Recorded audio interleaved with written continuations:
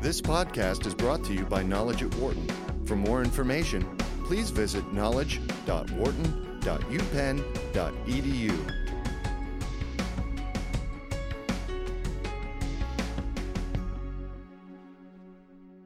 Rajat Bagaria, a sophomore studying in both the Wharton and engineering schools, is the author of What High School Didn't Teach Me, and he has a startup that creates technology to help the blind, Third Eye Technologies.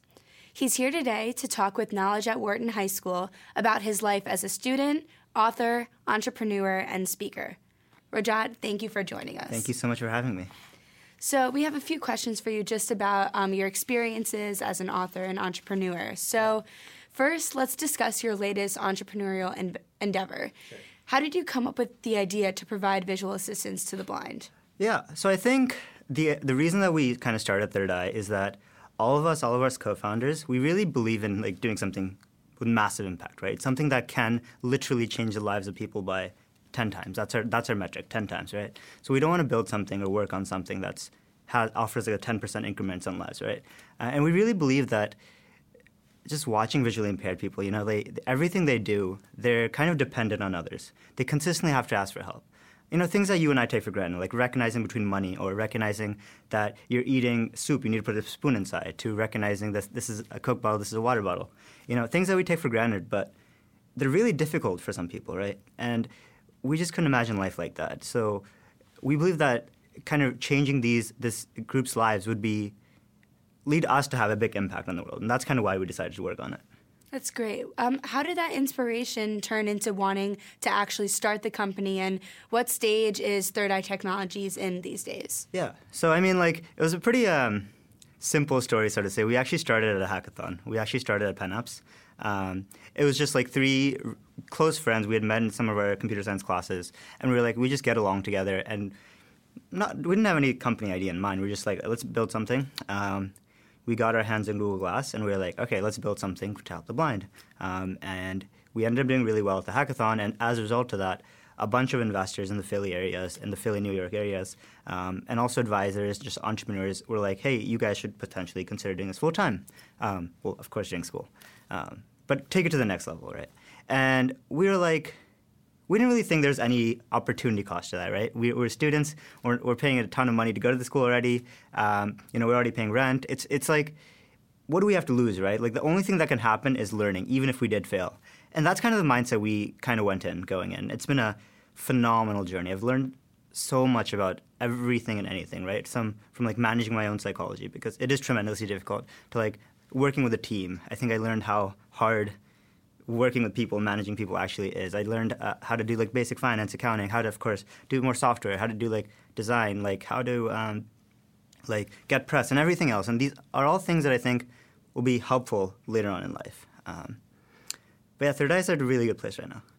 That's awesome. And especially me as a freshman, it's really great to hear about your experiences and the fact that you can delve into this passion of yours while also being a student here. Yeah. So some more about your book, What High School Didn't Teach Me. Yeah. So I think this is something that I think all students will resonate with, right? I kind of went through the system, kind of just taking it all in. I didn't really react much. I went through the system, do well in school, do all the extracurriculars, kind of get into college, and then take it from there, right? And at the end of my senior year, I was that was kind of stupid. What did I kind of learn these last 4 years, right? I got into a phenomenal school, but, is that really the point of life? Just to get into things, right? Get into the next job, get a promotion. I was it doesn't really work. And the more I considered it, I was throughout these last 4 years, I was just being forced to memorize, right? I really didn't have much say in what I was doing. It was just take all information in, spit it on a test, learn more information, spit it out again, and just do this over and over again, right? It really wasn't working. And a lot of my friends, the first question they would ask is this going to be on the test, right? And that makes it very obvious that the only thing you care about is a grade. Because from a very early age, schools have kind of conditioned us to kind of only focus on the intrinsic motivation, get a good grade, and if we don't do that, we're kind of punished, right? If you try to act creative, if you try to do something that the teacher doesn't want you to do, don't listen to instructions, you automatically get a B. And now there's negative reinforcements from not only the parents, but also from the school to do well. And because of this, we become very nonchalant to taking risks. We don't want to take risks. We became very focused on just this very small box, and we just want to focus on it. I really feel like we're really killing creativity based on that. So what would you say are 3 key takeaways from your book that you think high school students should know? So I think the number one thing is that because the system is so focused on standardized tests, right? Teachers need to prove to others basically that these students learned something from point A to point B, right? And because of that, memorization really thrives. But I think something that's really important is to really focus on learning for the sake of learning. Now, I know that's sometimes hard, right? Because there's often subjects you don't really care about, right? But what I found is really special is just if there is something that you really don't think is that interesting, just tell yourself it's interesting. It's almost like a self-fulfilling prophecy, right? I wasn't too fan of learning languages at the time. Now I am, but at the time I was learning Spanish. I didn't really enjoy it, but I just said, okay, I'm going to learn Spanish just for the sake of learning it, not for the sake of getting a grade. And now I just love Spanish, and I love to travel to Spanish-speaking countries, and I actually find it useful. So I think the first thing to focus on is just learning for the sake of learning, but also try to make it somewhat practical, right? And what I mean by that is kind of relating what you learn to your life experiences, right? And that really leads to long-term potentiation. Basically, you learn something and you actually apply it to your own life, right?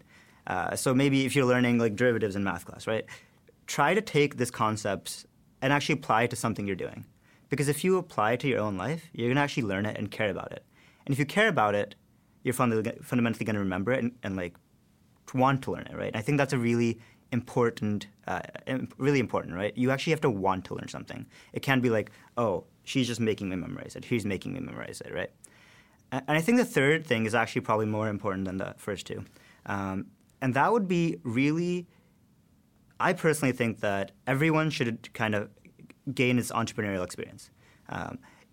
Right? I think I'm going to pursue entrepreneurship, but I think there's a beauty in entrepreneurship in that you have this idea in your head, right? Everyone has ideas. And you have to take this idea and bring it to a reality. And because of that, you're intrinsically motivated, right? Because it's your thing. And you're going to put up with all the crap that comes at your face because there's going to be a lot of it. And you have to go through it, and you have to learn how to put up with failure. You have to learn how to learn yourself, right? Nobody's going to spoon feed you the stuff. So no matter what you do, maybe you're interested in history, maybe you're interested in dentistry or law or whatever else, teaching. I would recommend students to just do something of their own, an independent project, and take this idea in your head and bring it to reality. And in between, you're going to learn more than really school could ever teach you.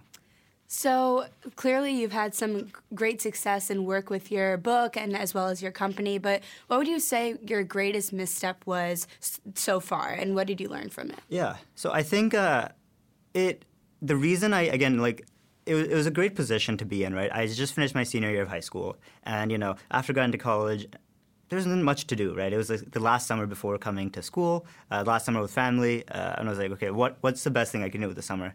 And I didn't really want to work anywhere. I think I just liked working for myself, which is personal satisfaction. But what can I do? And I thought, this is a really big problem I want to solve, so let's work on this book, right? It was pretty crazy. Everyone else was a lot of my friends were what makes you think you can write a book? Who do you think you are, right? But I was just okay, this needs to happen. This needs to exist, right? And the problem is that every high school student has the same sentiments I do, but everyone's just oh, I graduated. Who cares now? I'm going away. I don't care anymore. And so nobody does anything, right? And then you have these people who are 40 and 50 kind of writing about education. But the thing is, I wrote this book, and I vastly underestimated how long it would actually take. I thought, I'll get it done in a month and I'll be done. Right? I was okay, I'm going to write 5,000 words a day, which I thought somehow I'd be able to do, and it'll be okay, right? But editing took forever. And because of that, I really didn't have much of a chance to do anything with the book, right? I kind of published it out, but I didn't really have a chance to set up a community or set up a time for people to actually do something with it, right? Which I think could have been really successful. Something like what 4-Hour Workweek Tim Ferriss has done. I think that's the biggest mishap of it. Okay, and looking forward, where do you see yourself in 5 years? Ideally, I figure out some problem I'm deeply passionate about, and I dedicate life to kind of solving that problem, right? Just startups, entrepreneurship, I think. I don't know exactly what that problem's going to be, but I'm really leaning towards shared economy, Internet of Things space right now. Okay, great. Thank you so much for being here today and Thank you for so much. talking with us about your experiences. Of course. Thank you so much. Thank you. For more business news and analysis from Knowledge at Wharton, please visit knowledge.wharton.upenn.edu.